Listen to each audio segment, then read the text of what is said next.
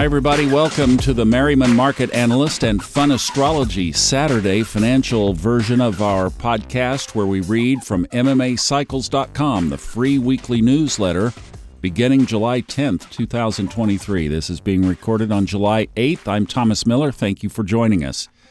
We're going to be talking about Venus retrograde in the markets, so if you're interested in how that might play out, stay tuned. Let's begin with our news clippings from this week, couple from the Wall Street Journal to get us started.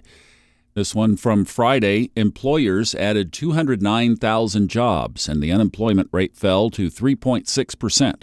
Employers ramped up wages as they competed for a limited pool of workers. The gains, while strong, marked a slowdown from earlier in the year. And this from the Journal's editorial board, while Japan is on the downside of the roller coaster, the euro and British pound are on the up. The euro now trades at 109 per dollar, roughly a year after sinking to parity for the first time in 2 decades. It has appreciated nearly 14% since falling below 96 cents in September. An explanation for the euro's strength is hard to discern. Now, this week's commentary from Ray Merriman. By the way, you can follow along. Just go to MMAcycles.com at the top. Free weekly forecast. It was a shortened holiday trading week. However, that did not stop the financial markets from sharp and significant price action in the first week of trading, following Neptune turning retrograde, a full moon, and the first of 3 passages involving Venus square Uranus between now and the end of September. Sharp reversals of recent trends suddenly erupted in several markets. After ending the quarter on a very strong bullish note the previous week, with a gap up and a bullish island reversal signal on Friday, June 30th, the Dow Jones Industrial Average and other U.S. indices suddenly reversed course. After the holiday, the Dow Jones Industrial Average gapped down and formed a new bearish island reversal on Thursday, July 6th. This bearish turn was captured nicely in a timely special report sent out to our subscribers on Tuesday, July 4th, stating, quote, "If I were only using MMA's market timing tools, such as cycle studies and geocosmic factors, I would be looking for a steep decline beginning at any time," Ray said. Instead of being a high, as favored in the strategies section of the weekly subscription report, we cannot dismiss the very strong possibility that the primary cycle high could be forming right now. A close below 34,122 will negate the bullish island reversal setup. That would be bearish and suggest a steep decline. ... End quote. So those unfamiliar with these strong charting signals and terms and how to integrate them with our market timing tools for optimal trading opportunities, let me suggest the ultimate book on stock market timing, Volume 5, Technical Analysis and Price Objectives. That's available in the shop area of the website.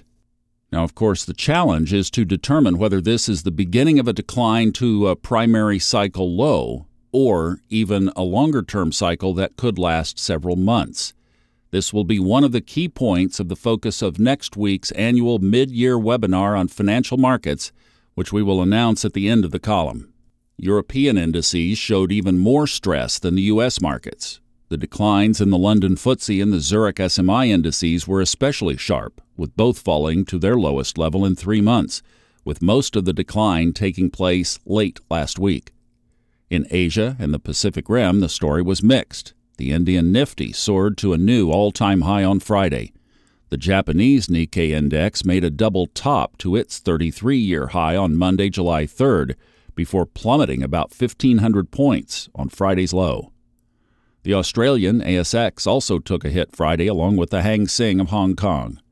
But China's Shanghai index was already in the midst of a sharp decline that escalated after a brief rally into July 4th before returning southward and challenging its lows of 2023. In other markets, Bitcoin made another yearly high on Thursday, July 6th at 31,500, but then suddenly reversed and lost nearly $2,000 by the low of Friday. Crude oil had a good week, rising to $74 after its recent low of $67.50 the prior week, June 27th, just before Neptune turned retrograde. Neptune is a co-ruler of crude oil in our work. Gold fell to $1,900 right on our 3-star critical reversal date of June 29th. Then it retested it at $1,908 on Thursday, July 6th, before running up to over $1,940 on Friday, July 7th. Silver likewise had a decent week as it tested $2,350 on July 5th, following its cycle low of $2,214 on June 21st on the summer solstice. But the bigger story was in the currency markets, where the dollar-yen soared to 145 on June 30th, testing its yearly high, and then fell the rest of last week. Yet the euro remains near its highest levels in 2 months. It's an interesting and bizarre dichotomy in the currency markets, just the way Uranus and Taurus likes it, and especially following the week of Venus square Uranus. Both Venus and Taurus have an affinity for currency market activity. If it's not money, then Venus and Taurus, its ruling sign, seek correspondence with love. They often go together. Like no money, as in security, no love. Now the short-term geocosmics. Here's a quote on July 4th from CNBC.com. Paul Ryan, of course the former House Speaker, argued on CNBC that Trump and Biden have a symbiotic relationship with each other. They make the best case for each other's candidacies, and it's a total disaster for our country, he said. And this from none other than Peggy Noonan in the Wall Street Journal today, Saturday. The first primaries, she said, are just more than 6 months away. The first GOP debate is next month, and yet the only thing to be sure of is that clear and consistent majorities of Republicans, Democrats, and Independents don't want the choices they're likely to get, a race between Joe Biden and Donald Trump. If either party were daring and serious about history, it would shake off its frontrunner and increase its chances of winning in 2024. And then this from the Journal on Thursday, a quote from Michael Kinsley, as quoted by Stephen Koonin. Kinsley said, "A gaffe is when a politician tells the truth." Now, Ray's comments. The employment data of Friday, July 7th was a little less impressive than forecasted, but maybe even less impressive when you consider that so many people need to work 2 or more jobs now, or even come out of retirement, to make ends meet, as a consequence of the 2022 inflation rise. Yes, inflation is coming down from its heights of 2022, but the cost of living is still far above where it was going into 2022. If an item costs $50, then soars to $100, and then comes back to $75, a politician can crow about bringing inflation down 25%, but it's still 50% higher than where it started. These are the kinds of concerns the Fed and other world central banks face today. Do they start hiking rates again, as they are doing in the UK, to continue to fight against inflation? Or do they sit tight and see if the recent spike in rates will start to have the desired effect? With Venus about to turn retrograde on July 22nd, we will soon find out. For under this retrograde, central banks often make surprise announcements and changes of policy. Because Venus is retrograde, it is often the case that the sudden policy changes don't work out as planned. On a more personal level, since Venus rules beauty and appearance, the same can be said about decisions regarding these matters as well. Venus will be retrograde through the first week of September, so it may be wise to postpone any cosmetic surgery or costly home improvement decisions until then. In terms of markets, the July 21st period contains some other very powerful geocosmic reversal signatures as well. As mentioned last week, quote, "And then the next big bang erupts as Mars opposes Saturn, warlike and hot. The Sun opposes Pluto, possible threats and danger to crops and life. Jupiter semi-squares Neptune, floods, and more irrational enthusiasm or panic. And the biggest bang of them all when Venus turns retrograde. It's possible that the contra trends which started last week, or 2 weeks ago now, could continue into July 21st, plus or minus a week. If so, another excellent trading period is right around the corner.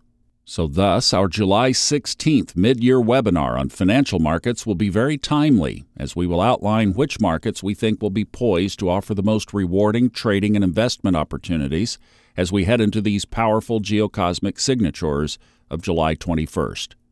We look forward to seeing many of you then, and there will be no column issued next week.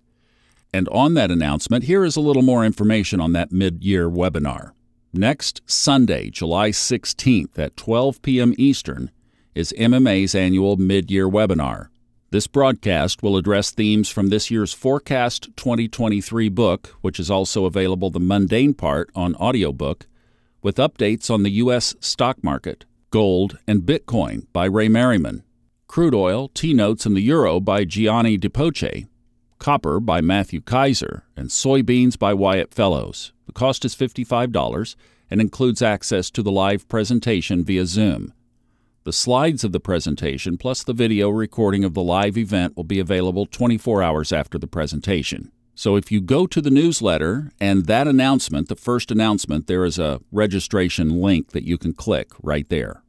That concludes this week's newsletter. I'll just tag a couple of things on here because the next 2 weeks, really, most of the next 2 weeks, especially if you're approaching it from a market perspective of trading, are fairly light. This week, not much, at least from a financial trading perspective. Mercury opposes Pluto on Monday. Mercury enters Leo on Tuesday. The moon will be in Aries to begin the week. We'll move through Taurus and into Gemini, where it will be on Friday. And then Friday evening, the sun sextiles Uranus, so there might be a little play around that, at least from a short-term perspective.